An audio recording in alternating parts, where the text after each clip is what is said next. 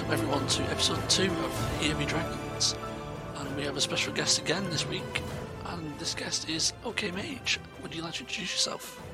Hello! I am flattered to be here. We're so excited. So I've been pushing keys for a long time, and I'm mythic grade, so I'm a PvE noob. I've been dabbling in casting this year, so we did the Race to World First with Echo in Sepulka, and I've also competed in the MDI and done various tournaments. That's great. So let's start off way back at the beginning. So when did you sort of pick up gaming? Because I know you have a history of pre-WoW gaming. Yeah, I feel like it's one of those typical expressions, but I honestly have played games ever since I was old enough to hold a controller. I remember when I was younger, my dad used to have, I'm going to sound really old, or make my dad sound really old, but he used to play Marathon, which I think is one of the first ever FPS games. I'd have to fact check that. It's so old, even I don't know it. I used to call it Batman when I was a kid. If there's any boomers listening, woo! I'm joking. So he used to play it, and I used to sit on his lap and play with him. And I'd love to be able to say that it was my dad that got me into gaming, and because that would be really cute. But it honestly wasn't. He really isn't a gamer. It was just this one game that he played for a bit, and I've just naturally gravitated to games, always pretty much. And yeah, it started off on the Mac. Oh. Which is no longer a gaming thing anymore, really. Some people still tell me it is, but I've yet to see the proof. But there's some diehard fans out there. Well, you can put a game on the Mac technically, so. Yeah. So obviously you started off on ancient MMOs, and then I believe you moved over to, was it Halo? I was going to say I never really played MMOs before WoW, but I did play RuneScape back in the day. That is technically an MMO, so I played Habbo Hotel as well. So it kind of started with a little bit of PC gaming-ish, but I mainly grew up on console, which I feel like everyone's going to go, ew, console, but yeah. Yeah, so you was it Halo and COD were your main focus? Yeah, so my brother and my cousin's like my brother as well, were like three musketeers. We used to spend weekends, like playing Halo split screen together. I'd yell at my brother, "Stop looking at my screen, stop killing me." Oh yeah, the good old days. Good old screen sniping back in the day. Yeah, no, we just used to play Halo together. What else did we play? There's a couple of other games as well, but then as we got older, I started to play Call of Duty. Also, I don't know, maybe it wasn't as I got older as well. That was just something that we played aside from Halo. But yeah, we played a bit of Call of Duty as well. And then in the end, I started to compete in Halo and Call of Duty, which is super lame. I used to do game battle tournaments. Signs of your future competitive nature. It's obviously been there from the beginning. Exactly. I've always been really competitive. I think it's just because I also grew up like competing. So I swam for my county, and I've competed in ski races as well, slaloms.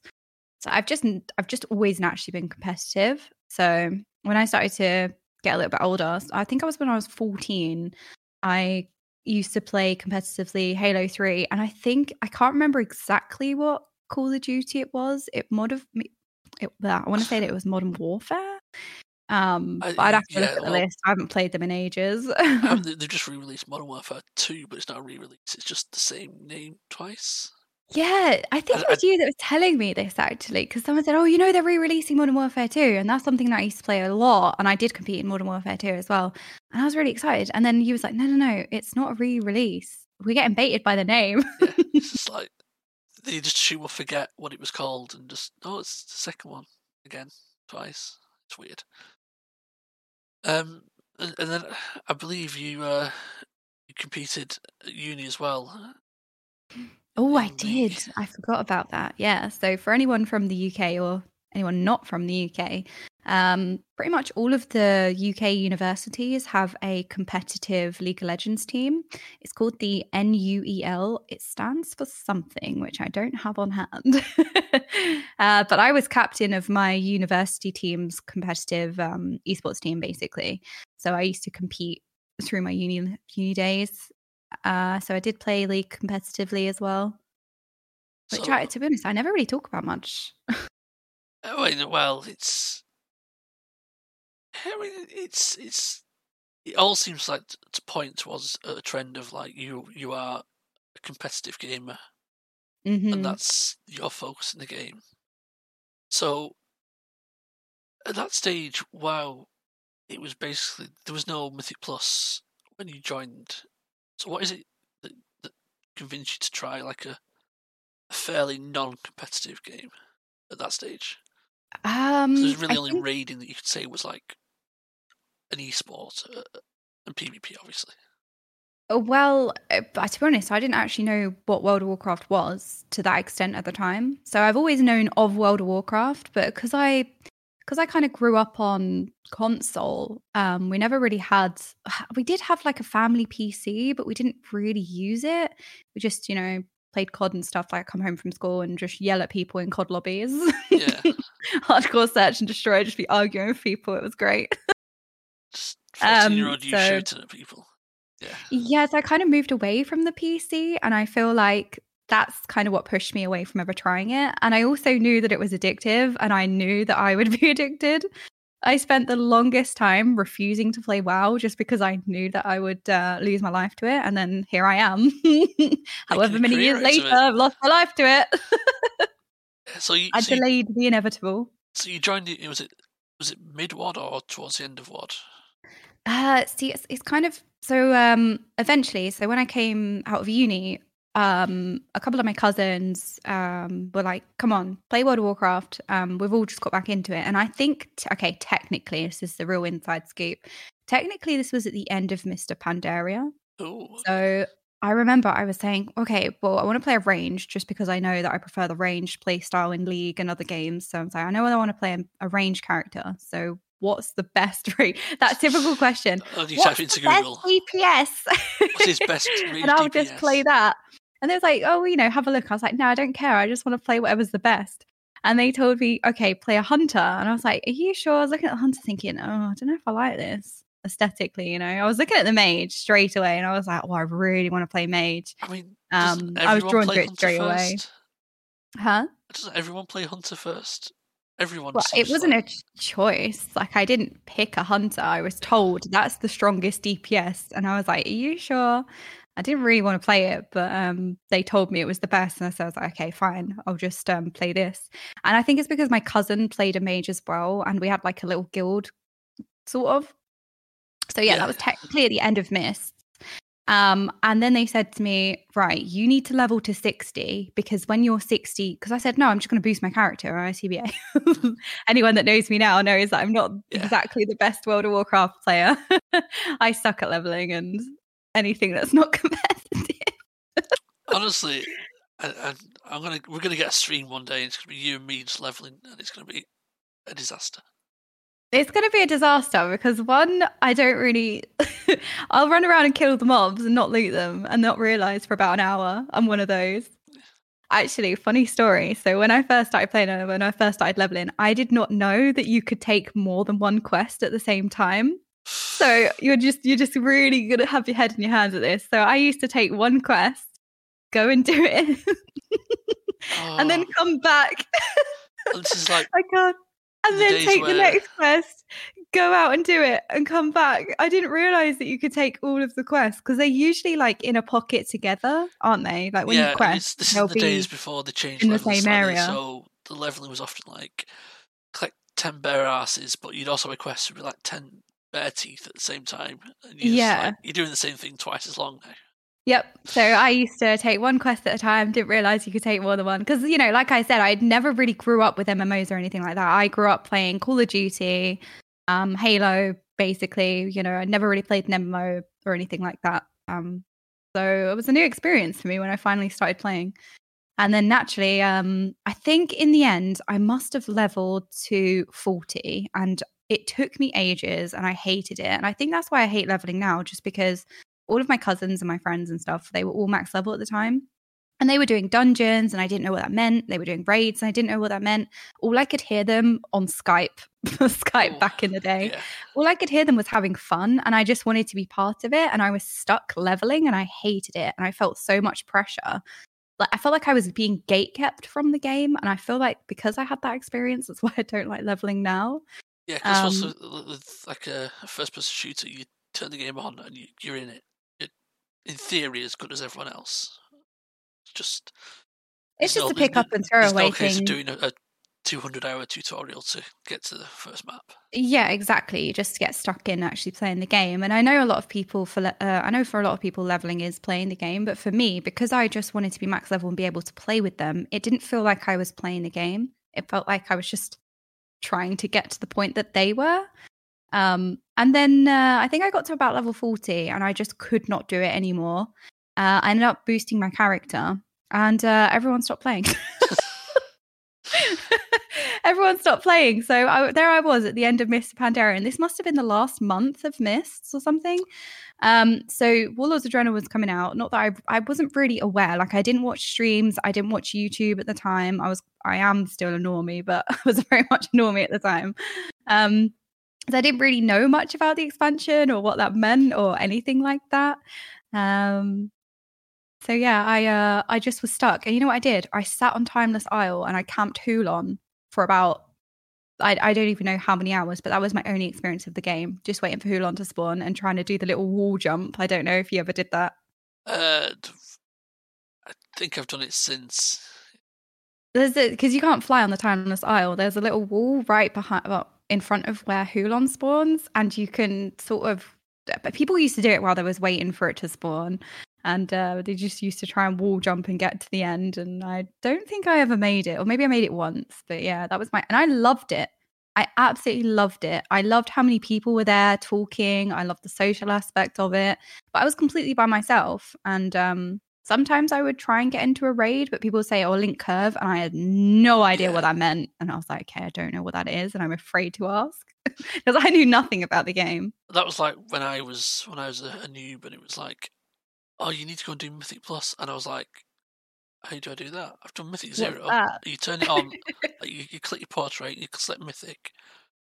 Like, what do I need to do? I need to get a key, and I literally was like, "What? What's a key?" And I literally typed in Google, "Where do I get Mythic Plus key?" And I was like, that it's not the most noob of stories, but that was my noob story of like complete utter confusion about what to do. Yeah, because you were a very new WoW player. Because I thought I was kind of new, sort of starting. Because that's the thing. So then Warlords of Draenor came out. I leveled, and then I quit because I had to level. Yes, which probably doesn't come as much as a surprise.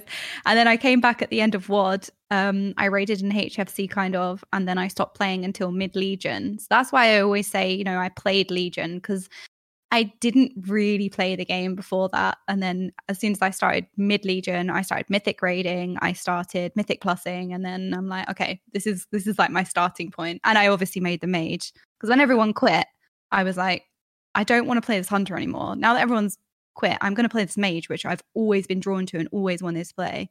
So that's when I made my mage. Yeah, see, I started midway through BFA, which I think I missed the part of BFA where everyone hated, which was like the main Azerite grind. All of it. I loved BFA, don't get me wrong, but people hated BFA the entire time. Yeah, but like I said, when I was like hitting end level and getting involved in end level content, it was just as essences came in. So it's very late BFA, really. Yes, it was like I'd played a lot of like 1.5, 8.15. That's kind of when I was like hitting max level. So I was right at the start of 8.2. I was there with like Najatar. But yeah, when essences came in, that's when I sort of like really sort of started looking to do endgame content, and that's when I think things improved for BFA. because obviously you weren't quite as our armor was still there, but it wasn't quite as impressive and as it was earlier in the patch, I believe. You got a new piece of armor and then couldn't wear it because you didn't have enough azurite and things like that. There was some new systems. They did refine it, but I don't necessarily remember it being so much like Shadowlands, where there was this big feature that was just gatekeeping everything, and then they finally like lifted the restrictions or pulled the ripcord. um, Yeah, I enjoyed BFA, like I said. Sorry, guys. yeah.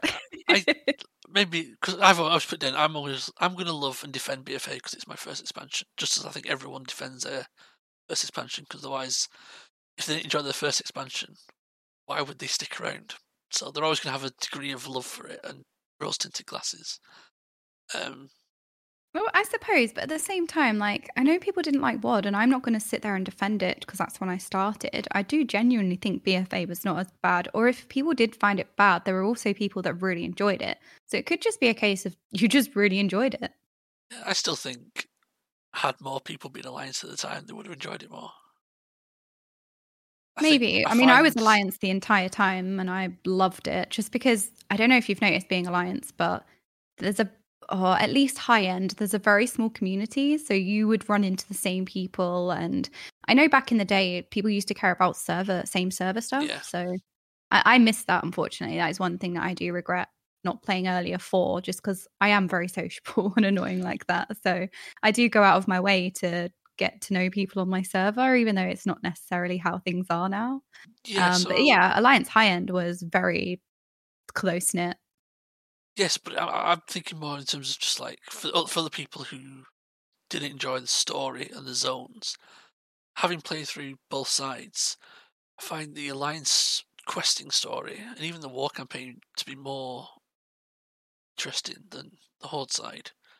And I think if the vast majority of the player base are playing Horde, and they're flying around that terrible design pink pyramid, and all the quests are kind of revolved around Sylvanas, who they all either wanted to support or hate. They split the storyline on the Horde side. I don't know if you're aware. So you could either support Sylvanas or go against her. Yeah, I remember they did give you some choices, which I thought was a great addition, to be honest. Even if it didn't necessarily affect anything, it's always nice to have. Yeah, I think they got a slightly different cutscene right at the end of the expansion, which that's pretty cool, actually. I can see. I'll always say, look, if you want to try to do something new and it fails, that's fine. But I just think sometimes they've had a few too many fails. Or they've not quite seen something through to its conclusion. I'm still wearing the Iron Azoth, and I'll never remove that. You and Taliesin, the only two people left with it. That I know we get to the end of Dragonflight and the Zoth comes back or something, and there's some sort of little voice line or little cutscene or something that rewards those players who still got it. That'll have paid it off for me. And for a lot of people, it's not worth it. Something comes out of it. It is, because it was promised, was like, oh, it's like, keep it on, it's a gift, it's important. And you're rewarded for keeping it on. And then nothing seemed to happen. And it just felt like... Yet. Yeah, and I was like, come on, do something, please. Yeah, so we'll just step back a bit. Obviously, you were playing at Legion, Mythic Plus came in, and that was the beginning of the end, really, for you, wasn't it? Mythic Plus took over. Yeah, I think it's just because Mythic Plus is that sort of, it scratched that competitive itch that I've always had. And I think that's just what cemented me into WoW. Because to be fair, I loved Mythic Raiding as well. It wasn't necessarily Mythic Plus that sold it for me. It was Mythic Raiding as well. I just really love that sort of competitive content, which is kind of, I always surprise myself. I just never put effort into PvP. But I think if I seriously got into PvP, I would love it for the reasons that I love League of Legends, for example. I think I would be relatively okay with PvP, but I just never really put the time into it. Yeah, it is. I think it requires a different sort of like thought process. Something that works in PvE just doesn't work in PvP. It's kind of like, when you're, to be fair, PvP is much more my street, just because when you're playing League, you predicting what your opponent is going to do. You know what moves they have, you know when they would tend to use it. Like, you kind of see through the eyes of your opponent, so you kind of know how to outplay them. Like, the cannon minions getting low, they're obviously going to try and take it. That's my spot to then stun them and kill them, type of thing. Like, those kinds of things, like trying to anticipate, what your opponent's going to do. That's very much how PvP is. It's all about reacting and knowing what they've got, what they haven't got, what they're capable of. Okay, what are they going to do now? They don't have this, they do have that. And that sort of like level of processing is something that I've always really enjoyed. So it does surprise me that I don't put time into PvP, but I respect people that do. I think previously it required a lot of time and sort of like you have to gear differently. And when if you're Mythic raiding high end Mythic Plusing, having another set of gear to go and grind every week, something's gonna have to give. I did that in BFA. So Fire Mages wanted the badge. It was just really, really powerful. And you eventually ran double on use. So I did do PvP. I think I got to 2k. I don't think that's good, but I think it was good enough to have a high enough level badge. It was that happy middle ground of, right, this isn't serious PvP, but it's high enough item level. I'll take that. I did just enough to get the rank 3 essence, because it was like the best essence for heart. And then I was like, no, I'm done now. But I will admit, I've been tempted by solo shuffle a couple of times. I haven't actually seen solo shuffle. This is me and my Mythic Plus and Mythic raiding brain, not looking at PvP, but I think people like it. The way I look at it is when it's almost like I'm looking at like the noob who doesn't know how Mythic Plus works, because you look in the group finder for Arena and it's all full of like abbreviations and words I don't understand, and I'm like, I don't know what any of this means, and it all feels very exclusionary. Whereas solo shuffle, you just queue up and you win or lose. Is it just 1v1? It's 6 people, I believe, and you're broken up into teams of 3, but you rotate. So you'll play everyone and play with everyone at least once. Oh, that's really cool. So there's no like, oh, if you're going to get carried by this one guy, well, next match he's going to be against you. The problem in there is a lot of times, at least on the low ranks that I've tried it at, people will play one game, lose and quit, and then the whole lobby falls apart, and then you have to queue again for 15 minutes. Oh no! Then I did a tweet a long time ago where I said there should be leaver penalty systems in place. So, and it's like it exists in other games. It doesn't, like, you don't punish somebody for the off niche thing, right? It's the same in League of Legends. Like, there are leaver penalties in there as well. Yes, the systems can be abused, but they do exist in other games. And I feel like for Mythic Plus, especially, like, how many people have had somebody leave their key and it's just wasted everyone's time, because now it's definitely not in time and now it's definitely not a weekly key, if you were just doing it for Vault or whatever. So I feel like if you're reported toxically leaving too many keys, you should just not be able to sign up for a key for a time. I do think there should be some kind of lever system. There definitely does need to be some sort of process, but it's difficult because, for example, you're doing a plus 20 and your group can't do it. So you're like, okay, we're going to quit, we're going to come out, we're going to go down to 19. And it's still a bit too hard, and you have to go down to an 18. Oh, we can't now because we've quit 2 queues back to back. But it's not quitting, it's people reporting you. So it's not actually leaving. It's not like a flag system, you left a key. Because that wouldn't work. That wouldn't work. Because the amount of times, like, when you're a high-end push team or a push team, no matter what level you're playing at, there are times when you don't want to waste your time. If something's gone wrong or you want to go again, like, so many times we get 2 keys that are the same. One's like lower and one's higher.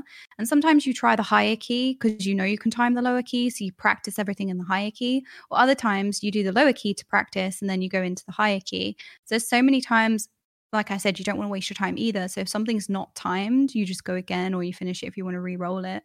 So it would punish most people. So I'm not talking about actually leaving the key. I'm talking about a lever penalty system, like a report system similar to... There are so many games that have it. It's not a brand new cutting edge feature. So how do they, like, in League, how do they cope with, like, false flagging, things like that? I don't know, to be honest, but I mean, You can tell, I'm sure, when things are just troll reports or, oh, this person is always leaving keys. There are constant reports against this person, not just like a niche thing where everyone in the group reports somebody like one odd time. I think you can tell when somebody just keeps leaving keys. I suppose that's the benefit, like you said, of having like a close knit, like smaller There's community. positives and negatives, but it's just because these like penalty systems exist in other games. So that's the only reason why it's like it's not like a brand new thing. This exists in most games. So, moving on to raiding, did you? What made you sort of step into raiding? Was it like a slow step up from level to level, or did you? Like, right, I'm going to go for mythic as soon as I can get there. There wasn't really much thought. It was just, oh, raiding exists. So, I think in WOD various times I used to, because I was playing by myself. I wasn't ever in a guild or anything. So I used to lead pugs and just clear the raid, Yeah. just like raid lead and stuff. I don't know if it was normal, heroic, whatever it was, just for like gear and stuff. And then in the end, I think I decided to join a guild because I was getting like, I don't know, I've always been a very independent gamer. I've never really been somebody to play with people. I've always just played by myself. I can't remember what it was, but it got to the point when I couldn't join pugs and I couldn't necessarily lead them either. I think it was late WOD. No, it might have been yeah, it probably was late WOD. So I tried to look for a daytime raiding guild, and just because I was at home and my family didn't really get gaming, so there was no way that I could miss dinner, for example. Yeah. Like it's quite a traditional family thing where you all sit down for dinner and whatnot. They wouldn't understand really me not being able to sit down for dinner. Things are different now, but back then it would be like, no, you're having dinner, so you're not going to miss dinner just because of some game. So I tried to look for a daytime raiding guild, and there was only two in existence, and both of them were on Silvermoon. So I faction changed, server changed, and joined a daytime raiding guild. And I think it was one of those guilds that had several raiding teams. So they had a mythic team, they had a mythic team with less progression, and they had like a heroic team, and it was huge. I think they had like 4 raiding teams. It was a big guild. So I kind of just joined their lesser mythic team. It wasn't necessarily like, oh, I want to do the best content. I just enjoyed raiding. So it was all new, it was all fresh, and I didn't really understand like the different difficulties at that point. Like I was very, very like baby faced. I didn't realize how prestigious mythic raiding was, for example, or the like the jump between the difficulties. I just wanted to raid. So I just found a daytime raiding guild. I just wanted to raid, and that's what I did. And then I took a break from WOD until Mid Legion, when 3 people that I've always raided with, they come to my Twitch stream a lot. They were begging me to come back and said, we found a guild, found a mythic raiding guild. This was in Nighthold. And they were like, we really need a mage. Come back to the game, come back to the game. They've been persuading me to rejoin the game for a while, for like years at that point. Yeah. And then I just finally was like, you know what? Why not? Let's give it a go. So I rejoined in Nighthold and just jumped straight into mythic raiding. And they were pretty good as well. They were pretty good. I suffered from terrible performance anxiety, though. Like, I was having full-blown panic attacks before the raid. It was so bad. Yeah, so this is something that I kind of get as well. Not so much from raiding, to be fair. Mainly because I run my own guild, so there's no one to tell me off if I'm doing bad or anything like that. It's but I do get it on keys, particularly if I know I'm trying to push for something and it's right at the edge of my current skill. I find that something being so close to being achievable and failing really, really stressful, and it just like makes me not want to do it at all. Well, I would say your problem there is that you're setting yourself a skill level. Your skill level, you can be the best. You're the best person. Everyone else is trash, as Doublelift would say. I think it's confidence with a lot of these things. And I like it. What surprised me, because I've played with you I've known you for a long time now, is you would always downplay yourself and be like, I'm not good enough for that. I'm not good enough for that. And then we'd bring you along to a 20 and you would play really, really well. Like you're one of the top DPS. Like, we get through the key with 3 chesting, 2 chesting. And I'm like, what was your worry? Well, you play so good. What do you mean? See, the weird thing is, it's like I'm two different people.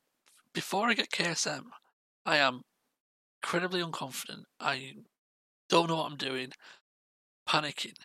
And then once I've achieved like my goal, which KSM is, that's my level. I want to get KSM. Everything else is just fun after that. And it is almost like a relief. And it's like, oh no, it doesn't matter if I don't time the key. I can just have fun. And I know that sounds so silly on paper, but it really does. Like, everything after that I've achieved is just like so much easier and feels better. I don't think that sounds silly. I think that's most people. I think it's just because you set yourself a goal, it means everything you're doing matters so much. Yeah. Whereas because you don't have a goal, you're just playing for the sake of playing, which is me. I don't ever set myself a goal. I just play, you know? Like, for example, the other day, we was doing a 31 Grimrowl. I'd have never done really Grimrowl. It's tyrannical as well. And I was like, guys, I don't know how these bosses work. Yeah. But it was fun. Like, we had fun, and I think we timed the 30. I don't know. But it's kind of, you just have no expectation, you just play. And I think when you set expectations for yourself, it puts a lot of pressure, because then if you fail, it feels 3 times as bad. Yeah, this is a random metric. I do think this is quite common in that you'll be aware that sort of like 12 to 15 key range is the most toxic, because it's people who are at the stage where I am. Everything matters more than it really matters. Everything's very high pressure and high tense, and everyone. Whereas when you get to like above 16, it calms down again, and then when you get up to currently with the portals on 20s, it gets a little bit tense again because people are trying to get the 20s, and then above that, it becomes fun again. And I do think having the rewards does lead to those sort of mindsets of where everything is like hyper important, hyper stressful. That in a way, it's just a game, and why do we put this pressure on ourselves? But you can say that about anything, right? Oh, it's just this. Oh, it's just that. But it doesn't matter. It's fine. It's fine for it to matter. Like, you know, I know it's just a game, but I love WoW. I care if what I'm doing. I mean, I don't necessarily care in the sense of like, oh, it's a deplete. I'm very upset. I just don't think we can just be, oh, it's just a game, because it's something we like and it's your time, right? Yeah, like you spend your free time doing something, you want it to be enjoyable. It's not enjoyable, you have to question, do you still want to do it? And I do think this is an issue with a lot of players who left the game recently, is that they stopped enjoying the game, but didn't stop playing, and it became a chore for them. That happened to me this expansion. That's why I wasn't pushing to a high level this expansion, because I mean, I was lucky with all the casting and amazing things that have been happening, especially this year. I didn't really feel like I could take a break from the game either. So I was trying to play at a level that was sustainable, but I did feel it. The game just felt terrible, and I don't want to put it down to Shadowlands, solely on Shadowlands. I think, pandemic doesn't help. I mean, nothing changed for me. I was still sitting in my room every day, all day. But I think it does like subconsciously have an effect generally. There's a lot of things that could have led to me feeling really burnt out and drained. I don't want to place it all just on Shadowlands, but Shadowlands was particularly, I don't know how to put it. It was a combination of many. It was like a whirlwind of just absolute shit all at once. So, and then obviously you can't stop playing, so you keep playing, and it feels bad, you feel sad.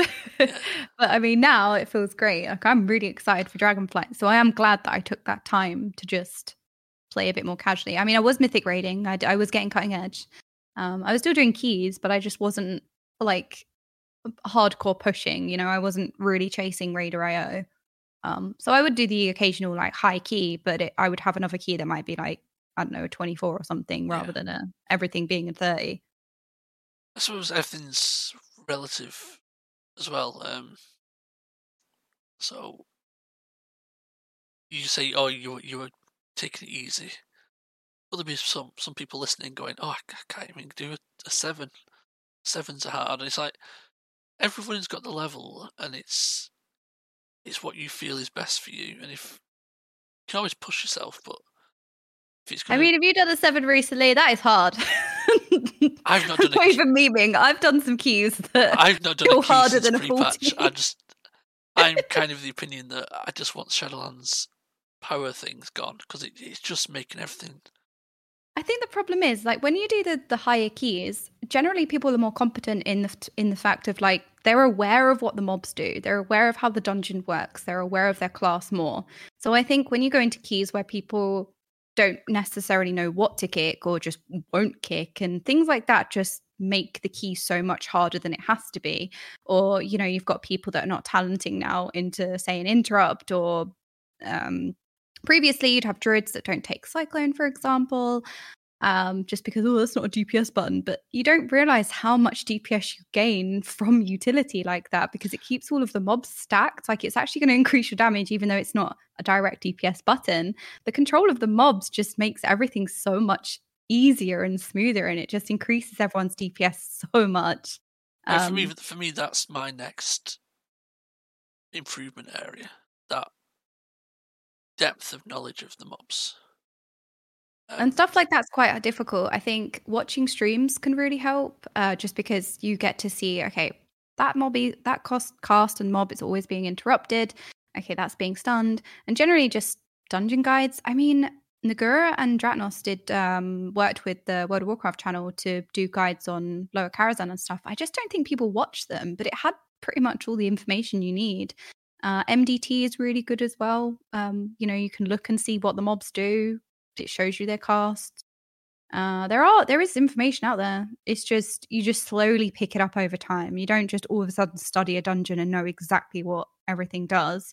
You just take it pack by pack through playing. Like, okay, this pack at the start of this key, what does this do? Oh, this cast needs to be interrupted. This mob needs to be stunned. You know, you just take it pack by pack, and eventually you just store it. So speaking of Nagura and Dranos, and sort of, what made you sort of like move into content creation? So my stream initially started because my guildies and a couple of family members, actually. My brother doesn't play anymore, but he was interested in the higher keys. But he hasn't played since Mist, so, you know, he was interested in, oh, what's this new feature in WoW? Yeah. And my cousin as well used to be WoW players. And they just, especially my guildies, they just wanted to watch the higher keys that I was doing with my push team. So I thought, okay, well, obviously everyone can't sit in Discord and watch the screen. So I'll just stream.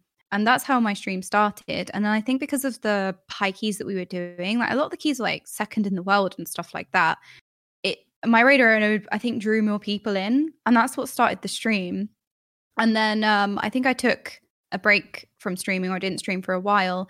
And then when I played Frost with Shadowlands, I realized, I feel like, I don't know if anyone else agrees, but I feel like the meta toxicity has been very apparent in Shadowlands. I know this sort of meta chasing and meta gatekeeping in keys and whatnot has always sort of existed, but I feel like in Shadowlands it's been so like rampant. So I started playing Frost, and because people were so toxic about off meta specs, I was like, you know what, I'm going to stay Frost, because there are so many people that want to play Frost, but they don't have the representation they need. So, you know, they're being told, no, Frost doesn't do damage. No, we don't see Frost mages, like blah, blah, blah. Frost so I like to keep my stream on to be like, hey. It's a known fact, apparently. A what? Can't do sanguine weeks. It's just... Oh, right, yeah, Frost mages. Yeah, Frost in the name. It's bad for sanguine. But yeah, so I was playing Frost just to show people, actually it does damage. It's actually like good, that you shouldn't stop people from joining your key because of the spec. And then I realized how little representation there was. There wasn't any information for Frost. And the problem is, when you have quite niche or off meta specs, sometimes people make videos and they're just not accurate. So the amount of videos that I was watching on YouTube that told you to get a certain percentage of stat, or just said stuff that wasn't correct, which to me is baffling, because the information is there. You have guides there. Like, all you have to do is do a tiny bit of research and hey, presto, you can make a guide on it. You know, you don't have to make stuff up. It's all there. It's ready. You know, we're very lucky as mages to have the theory crafters that we do. We've got big brains in the mage theory crafting community. So yeah, I decided, oh, you know what? I'm going to make a video guide just to help people. And if it helps, well, I had no expectations. I didn't have a YouTube channel. I barely had a stream. And I just thought, if this helps one person, I will feel like I've done my job. I will feel happy. And then that guide just completely blew up. It went viral. I think I posted it on Reddit, and it just went huge. And I feel like everyone saw it. And then, yeah, that's where I saw it. Yeah. And then I guess I have a stream and I make videos now. I mean, and not only that, you sort of moved into casting as well, which is a big step up. Not everyone. Yeah, so that came about quite randomly. I competed in the MDI and I had my cam on, and I don't know if anyone's watched my stream, but I just jam all the time. And I'm very I have enthusiastic. Yeah, very enthusiastic. I'm very expressive as well. So I think that really came across in the MDI. I was very expressive, and apparently I was entertaining to watch. That's not my words. There's one person, okay, that counts. And then from there, Raider.io ended up doing an interview with me, and they featured me as a streamer as well. Big shout out to Raider.io. They are wonderful. They still do their featured streamer program as well. You know, you should look out for whoever's featured for the week. It's an honor, really. It always gets big views on new streamers and even existing streamers. Yeah, it's great. It is really great. And then from that, there was a Keystone Builders tournament with Oasis WoW, and I think Raider.io kind of worked closely with them. So somebody who I was speaking to, you know, I got to know some people at Raider.io, and one of them was like, you know what, you'd be great at casting. Would you consider it for this Keystone Builders event? And I just said, sure, why not? So I ended up doing Keystone Builders just before Christmas. I think it must have been in October or November. And I only had a 2-hour segment, and it was with Kexman as well. And there was quite a lot of people around. Who else? Meex and Aya also kind of made guest appearances. There was lots of different casters. And it was great. I really enjoyed it. I was so nervous because I suffered terribly from anxiety. So, you know, it was real nerve-wracking. It was high pressure. But I enjoyed it. And then from there, Echo put out a casting call, and someone said to me, you should apply. You'd be great. Because I really wasn't going to apply. And if it wasn't for this person, I would have never have applied. So I am very grateful to this person, because I just thought, well, I don't know if it's something I'm going to be good at. I don't know if it's my thing. I'm just not going to, I'm sure there's, you know, you tell yourself, oh, there's going to be people that are better than you. I'm not even going to try, you know, that sort of thing. Yeah. But yeah, if it wasn't for this person saying to me, you should apply, I really wouldn't. And I thought, you know what, I'll do it. So I ended up sitting there doing this audition tape. I recorded the first one, and then I recorded a lot after it. And then I ended up just sending off the first one just because I made some mistakes in the first take, but I recovered from it. And I thought, actually, that's a good one to send because it shows how I'm going to adapt when I'm live. I think if people think, oh, I'm just going to do a scripted audition and like give in my best take, but because it's live, like things are going to go wrong. I feel like sometimes it's good to show you making mistakes just to show how you will recover from it. And I think they actually appreciated that. And then next thing I know, I was casting for Echo. So that's obviously it's the premium WoW event. Well, not the year because it's multiple times a year, but yeah, it's like almost like the high point. It was honestly crazy. It was honestly crazy because I went from being a viewer, let's say, like, and also just a total nobody, because I wasn't really on the scene at all. I don't watch streams, you know, even though I did put out some YouTube guides or I stream sometimes, I really wasn't involved in any of the WoW community. And then I did the MDI, and then all of a sudden I did this casting thing, and now I'm casting for Echo at the Race to World First, and it was in Germany. And I just thought, what?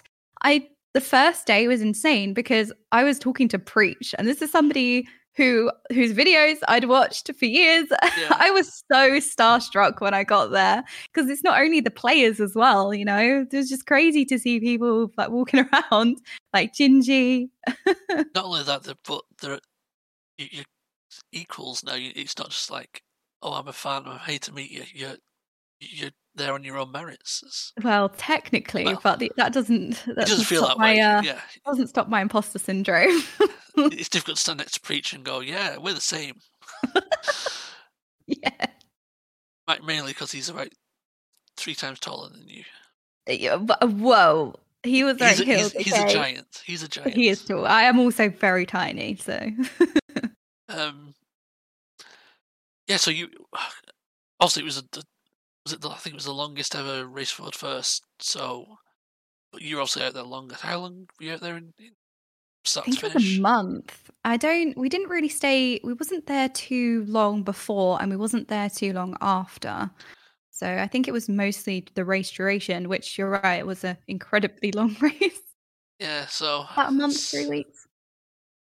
so did that? How did that sort of mentally affect you? Like you're away for that length of time, and you were on you were on the morning shift, weren't you? So you're on every single morning, and you just have to sort of like be ready and ready to entertain when sometimes you're maybe not feeling ready for it.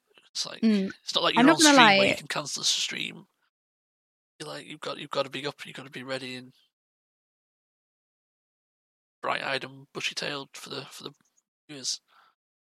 Yeah, I mean, I'm not gonna lie, it was really, really, really difficult on my mental. I think towards the end as well, like you could kind of tell that my brain was mushy. I think I reused a phrase. Well, I mean, it wasn't that many times, but my brain was just not computing at the end. But I enjoyed it. So when I was actually live, I had such a good time and it was great. And I didn't even think about anything because you're sort of in the zone and you're in the moment. But outside, oh gosh, I was very quiet, just recuperating and, chilling really. I Yeah, wasn't entertaining outside of it. Not that I need to be, but I did feel very quiet because usually I'm not. I'm very sociable, but I was very quiet outside of the shifts. But it was great because then I could give everything in the shift, and that's what mattered, right? yeah, and obviously you've since sort of on the back of that you've done a couple of conventions as well, which I know you say you've not done before. Did like TwitchCon and Yeah, I never well, really had anyone NA to and go with US. in the past. Yeah, So it was really good to go to the conventions this year. so I suppose that's a lot of networking as well that sort of sets you up for sort of future casting and things like that. I guess it can be that, but for me, I went with friends and it was just basically a trip for everyone to get to see each other again and get together. So I didn't really see it as but to be fair, most people do go for those reasons, but for some reason, it was just an Echo reunion sort of thing, for the EU TwitchCon. We had Dratnos and Krista. I think Noggy came as well. And we had lots of people behind the scenes in production who came as well. And it was just a reunion and it was really nice, just an excuse, like I said, for everyone to get together. But there definitely is networking at these events, which kind of, I suppose it did catch me off guard because, like I said, I've never really been in this position to be with like these complete A-listers, Yeah. And yeah, there was networking, but that's to be expected at these kind of events. But me personally, I just went as an excuse. I think after 2 years of COVID, this year, I just want to say yes to everything. I'm going to do everything. I'm going to go to Preach Card. I'm going to go to this card. I'm going to do everything. Just get out, see as many things as you can whilst not locked Yeah, in. just because I never really had the opportunity to. So I just went to everything this year, pretty much. So after you'd done the race forward first, how do you sort of settle back into like real life, as it were? Just, Well, that was pretty tough because it did take a lot from me. So when I came home, I did need a month or two to just mentally recover, just because I have my own ongoing health conditions, right? So events like that, it takes me longer to recover from, and I wouldn't change it for the world. It was an incredible opportunity. I'd do it again in a heartbeat. So it's nothing negative, but it just took me a few months after I got home to fully recover. I tried to stream as much as I could because I feel like once you build momentum, you don't really want to lose it. But I couldn't really stream in that time period. I did just have to take things easy. so this is But the something stream has that been doing well. it has been doing well. I'm just wondering, because honestly, something that some other streamers feel that Is there like a negative side to streaming in that you feel you can't take a break? Because it's like if I don't stream today, I'll lose some viewers and they won't come back. It does that play on your mind and that sort of? There is a lot of pressure because I know it's not physically intensive, the job, let's say. You know, you're just sitting there, you're just playing games, but it is incredible. It does take a toll on your mental. I think that's what people don't realize. Because like you said, you can't really fully switch off. You constantly need to be doing something. And I think most people can relate to that, even if you're not doing content creation. When you do have a second to just sit down, you feel guilty for sitting down. You feel like you should be doing something. It's not a productive use of time, and you can never really relax. And I do think that can affect anyone, regardless of job role or whether you have your own business. Because when you're a streamer, you're the business. So you Yeah. essentially have your own business and you're the product. So it's a lot of pressure. So have you had any experience with sort of like negative viewers and fans? Because it is noted that obviously I am a mod for you, so I do see this, but you do get very little sort of like toxic comments in the views, which is obviously something you try to encourage with the community. Well, it's strange. I do feel very flattered that we don't have to deal with negativity. Because even when I released my first ever YouTube video, I couldn't believe it. I did not get a single hate comment. All these people listening to podcasts are like, well, hold my beer. But I did not get a single hate comment, to the point that there was somebody who was really, really big in the industry. They sent me a message saying, I have never seen a YouTube video with zero hate. I don't know, this must be the most universally loved video on the internet. And it's so weird because it was just a guide. It wasn't anything special. It was just a video guide. And even after that, I really rarely get any kind of negativity. But I think even when you do, because it's going to sound very cringe, I grew up in COD lobbies, but I just generally, nothing affects me. I don't have anyone on my ignore list. You know, people just don't. When people do make a comment, it's funny to me. It's like banter and you just bounce it off. But you don't want to encourage toxicity either. But we're very lucky. We don't have really any hate in the stream. I don't know how or why. I'm just appreciative. I Yeah, think the only negative comment I could think we had was when somebody came in saying that WoW players are stinky, and they were dead serious as well. Like, this was a proper angry person who was saying, well, just WoW players are stinky and you're all feeding a company money for your addiction. And I was like, whoa, you're just calling us out. I thought I was stinky in peace. I'm very offended. yeah. I mean, at that time there was a lot of that sort of sentiment going around. It's how can you defend this company and things like that. Um, and I think that's a whole other discussion we probably don't have time for today. But I think it probably deserves its own episode on its own with various people to have an input on, because there are lots of people who dealt with that situation in different ways. Some took breaks from the game, some people didn't. And no one is wrong, and no one is necessarily right either. It's a very difficult situation.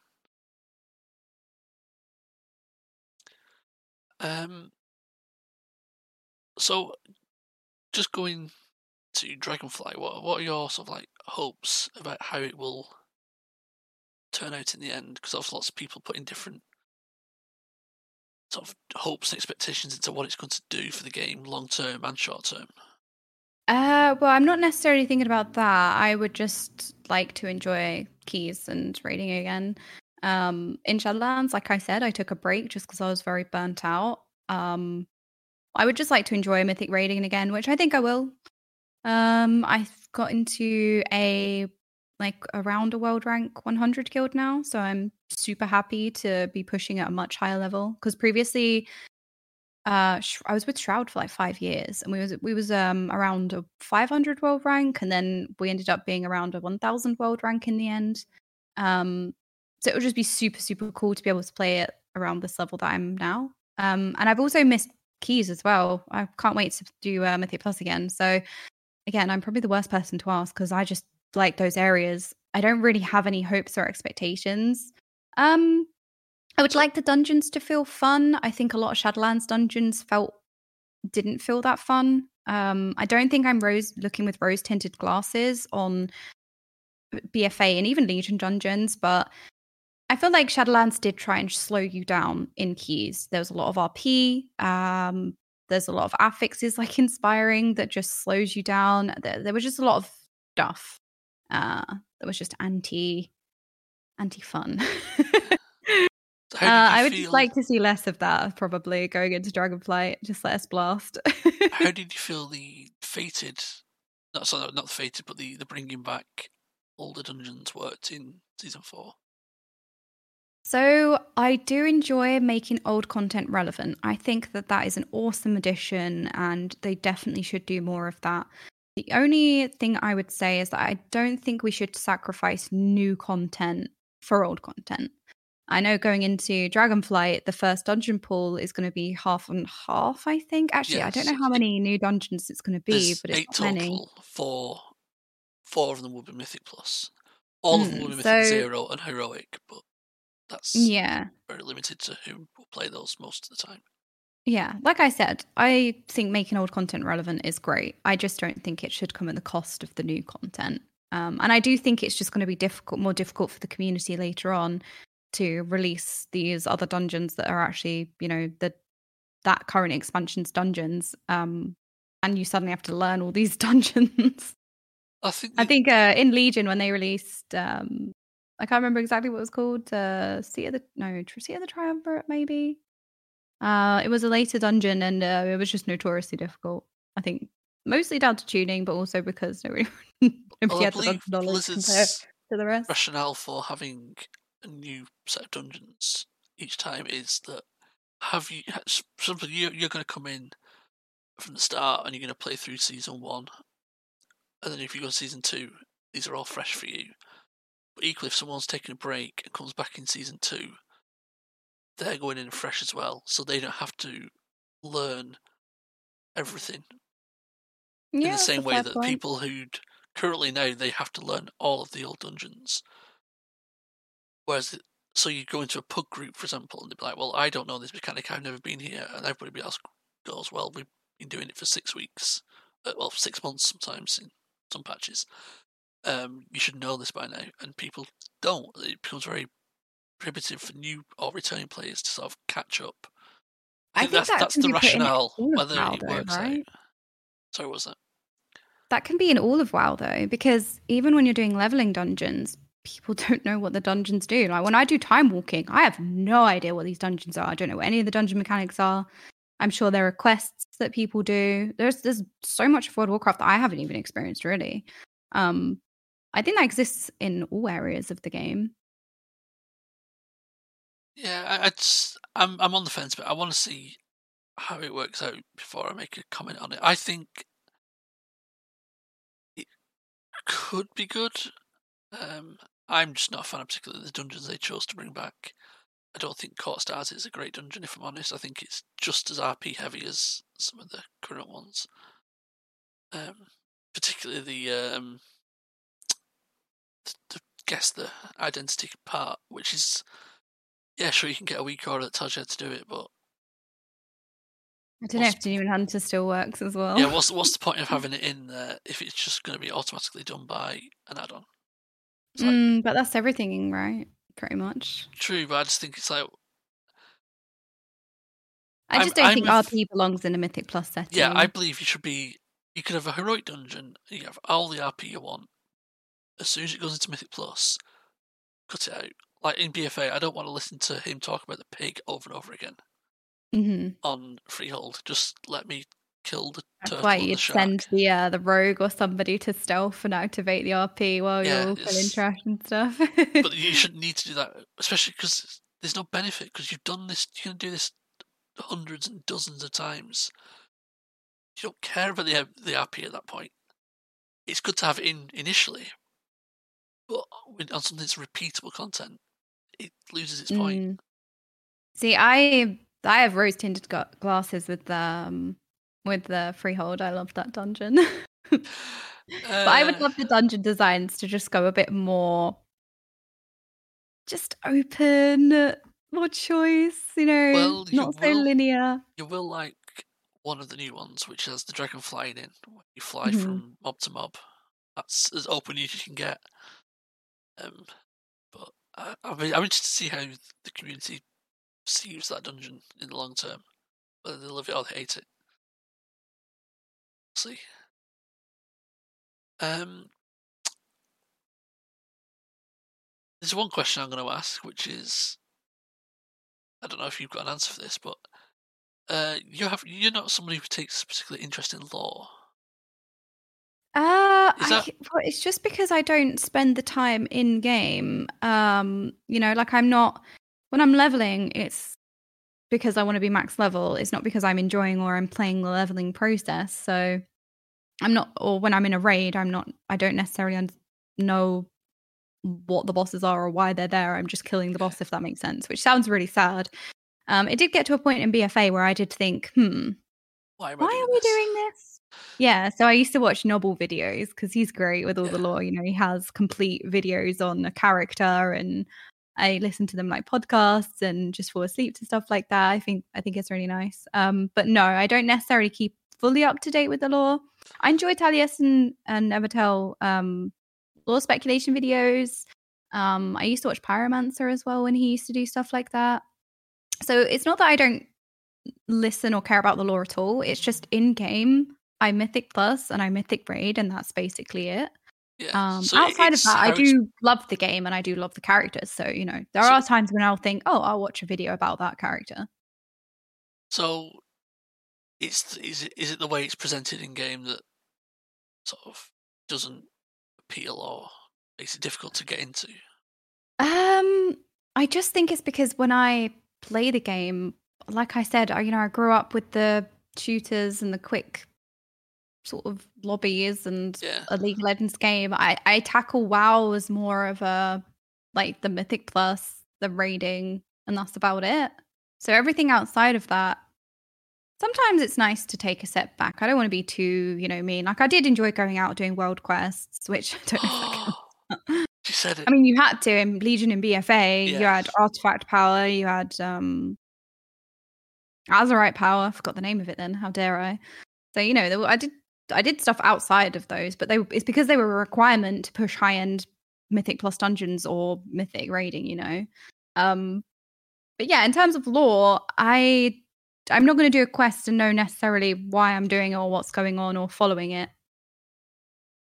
which is why I don't think I deal with Final Fantasy well. Yeah, I think. I mean, see, Preach was always the same. He always says that he doesn't care about WoW lore, but then he played Final Fantasy and he was like very invested. Never say never, obviously. Yeah, I'd never have my mind closed towards it, but because I know you do play other games where you do sort of enjoy the lore. okay, there is only one game that, and this has been a recent thing. It's actually Genshin Impact. Yeah, I was going to I say have that. never cared about the game, a story. Although to be fair, I used to play the Halo campaigns and also some of the Call of Duty campaigns as well. So it's really strange. Even though I say this in WoW, I think it's because in WoW I see the questing as gatekeeping me from the content of what I want to do. So I'm just trying to get through it as quick as possible to get to the thing that I want to do. Whereas when you're doing a campaign, you're sort of playing through the story, and I get that's the same thing, but it's interesting to think about. Yeah, so it's for you. WoW is the end game, whereas Genshin is So the the thing with world Genshin questing. is I also don't necessarily I don't have a lot of the Archon quests for anyone that plays Genshin. It's quite story orientated. I would definitely recommend it to anyone. It's great. Not sponsored, by the way. No, I do love it.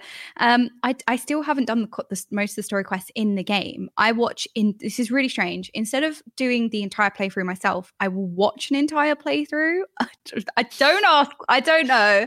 And in game, I'll go around and kill the bosses and like fight. But I sit there and watch full playthroughs, which I could do myself, but I don't know. Okay, It's that's a really little bit strange. strange, but it's no different than playing WoW and then watching a novel video, I suppose. Yeah. Okay, so I think we'll leave it there for the day. So thank you very much for joining us. Do you want to give a little sort of shout out where people can find you on all your different social medias? Yeah, I mean, first, thank you for having me. It's been so nice to sit down and chat. I think that's what I love about your podcast. It's genuinely just chatting, getting together. It's So it's just a been really fun to conversation. talk to you. Yeah. And yeah, so for anyone that would maybe want to find me, I am Okaymage, Okaymage on everything. On everything. There we go then. Like, you know, the Twitters, the Instagrams. I've added 30 years to my life there, but on the Twitter. On the Twitters, on the MySpaces. Oh, I miss Tom. Where's Tom? He was my best friend. He Forever was in my my only top friend. 8. He's actually on Twitter. He has a Twitter account. I'm gonna follow him right I'm now. not even kidding. I came across it the other day and was like, what? Oh, he could take over Twitter. Never let us down. Okay, so thank you very much. We'll see you next week with a new guest, and it's going to be the lovely Demetanoth. And hopefully you can join us then. Bye bye. Bye, friends.